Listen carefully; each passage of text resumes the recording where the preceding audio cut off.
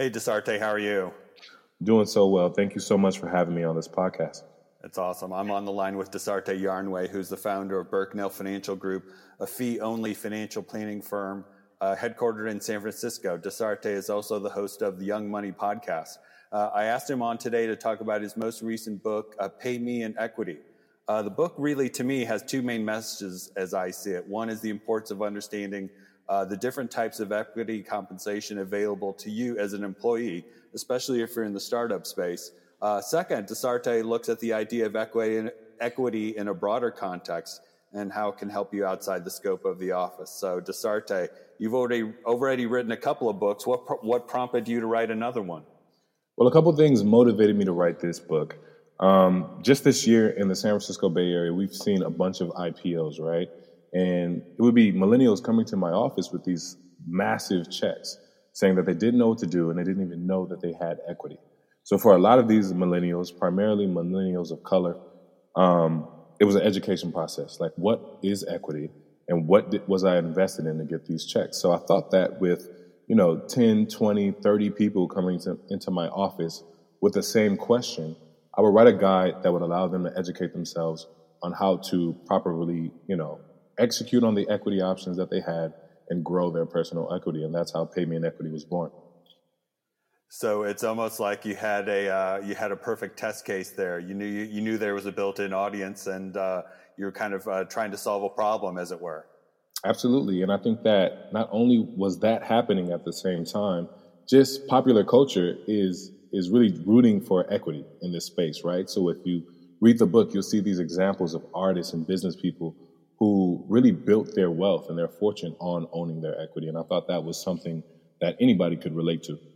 Yeah, one of the things I really liked about the book is that it lays out in I want to say layman's terms kind of the different types of equity available to employees, and I thought you did a nice job of kind of explaining all of those. And kind of one of the through lines is kind of the importance of taxes, both for the individual and for the startup when it comes to issuing these different types of equity compensation. Absolutely. So the thing is, when you hear about equity, it's like, what do I have? Like, what do I have in my offer, right? So I wanted to really outline the four different types. You have ISOs, which are incentive stock options, NSOs, employee stock purchase plans, and RSUs, which is really popular here in Silicon Valley. I wanted to make sure that I was giving people the definition and real-time examples of what that looked like. And I think that it was really helpful for a lot of the people who read it. Well, and I think one of the key points is that, understanding this up front, especially when, if you're fortunate enough to be comparing two different opportunities, being able to compare those packages, which are likely going to differ in some form or fashion, being able to compare those on a apples to apples basis is important. Absolutely. As a financial advisor and, working at Ritholtz, you know that the name of the game is how do we mitigate risk while still achieving some growth, right? So when you look at it from a career perspective, you want to make sure that you're putting these things side by side and saying, hey, I'm taking more risk with this deal here, and maybe I feel more comfortable with taking less equity or more equity in another opportunity. So for me, I feel like our job as investment advisors are really being investment counselors. On one end, we're talking about the financial nitty-gritty stuff, right? The time horizons, the goals in between now and whenever. But on the other end, we're doing a lot of emotional counseling and helping people make very difficult decisions for their lives. Yeah, no, it's a horrible cliche, but personal finance is really personal, and you talk about those trade-offs involved. And one of the things that you mentioned, which you talk about in the book, is that when people come to join a startup, they may not realize how long of a process it is to go from startup to IPO, and that can be a pretty long path. Yeah, it could be years. And where was I? I was by my office a couple days ago, and a guy that I met, we went out and we had a drink, and he was like, they say that 6 out of 10 startups fail. I've jumped around in the last 10 years to 7 different startups, and I would say that number is closer to 9 out of 10, right? So when you think about that, it's like, this is really important decision for a lot of these people.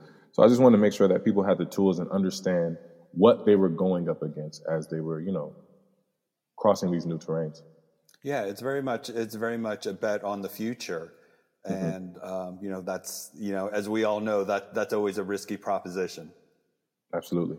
But which is kind of a great segue, because, like I said, the first part of the book really kind of gets into the details about the financial and technical aspects of options. But the second part of the book is really more about is kind of the broader context of equity. So not really equity in a company, but really the idea of building equity in yourself, both from a professional standpoint and from a personal standpoint. And it sounds like that. I think that was probably an important part of the message for you as well. Absolutely. When I think about personal equity, I define it as your holistic well-being. And holistic is something that just encompasses every part of you and your value system, right? And when we talk about equity from a financial services perspective, we're only talking about anything that relates to capital markets or real estate, really, right? So I wanted to create something, a guideline or rubric, that really defined each of these pillars that could really add significant joy, happiness, and satisfaction to your life, right? So we summarize those in what we call our 7 pillars of personal equity. Yeah, no, I really like those. And one that the one that really jumped out to me was ownership, and just kind of the idea of, taking ownership of different aspects of your life. And so we're obviously talking about one aspect of it in terms of, financial and sort of equity compensation, but ownership is really kind of a great watchword for other parts of our lives as well. Absolutely. So if you read that part on personal equity, you see that I say that some non-negotiables as it pertains to the pillars of personal equity would be faith, right? Just having the belief that you can do whatever it is that you want to do, right?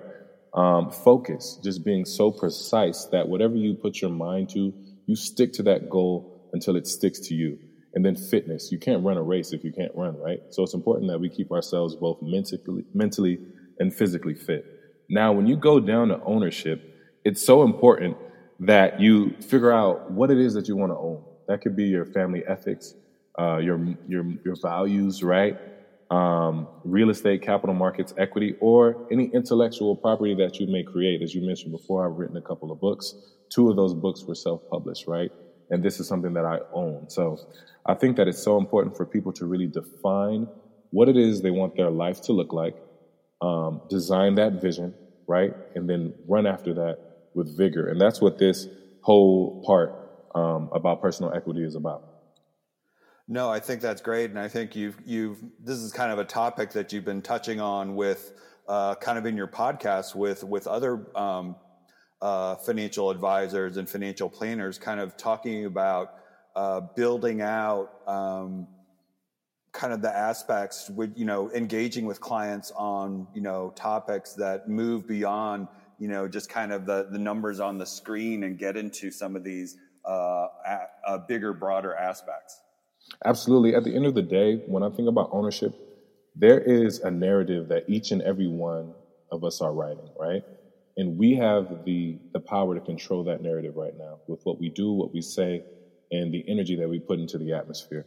Now, when I ask those financial advisors those questions, and as I think about that question by myself, I want the work that I do today to be able to reach people in places and spaces that I may never go, right? I want the plans that we set forth for our clients to be able to impact their great grandkids and people that they may never meet, right? So I think that as we talk about equity in general, as we talk about personal equity, especially from an ownership standpoint of values, philanthropy, it's important that we think about those things in detail and we really run the race. Well, that's a kind of a perfect summation of not only kind of the ideas in the book, but also kind of what you're building. And so let's leave it there. But I appreciate you taking the time, Dasarte, and we will point people to the book. And thanks very much for your time. Thank you.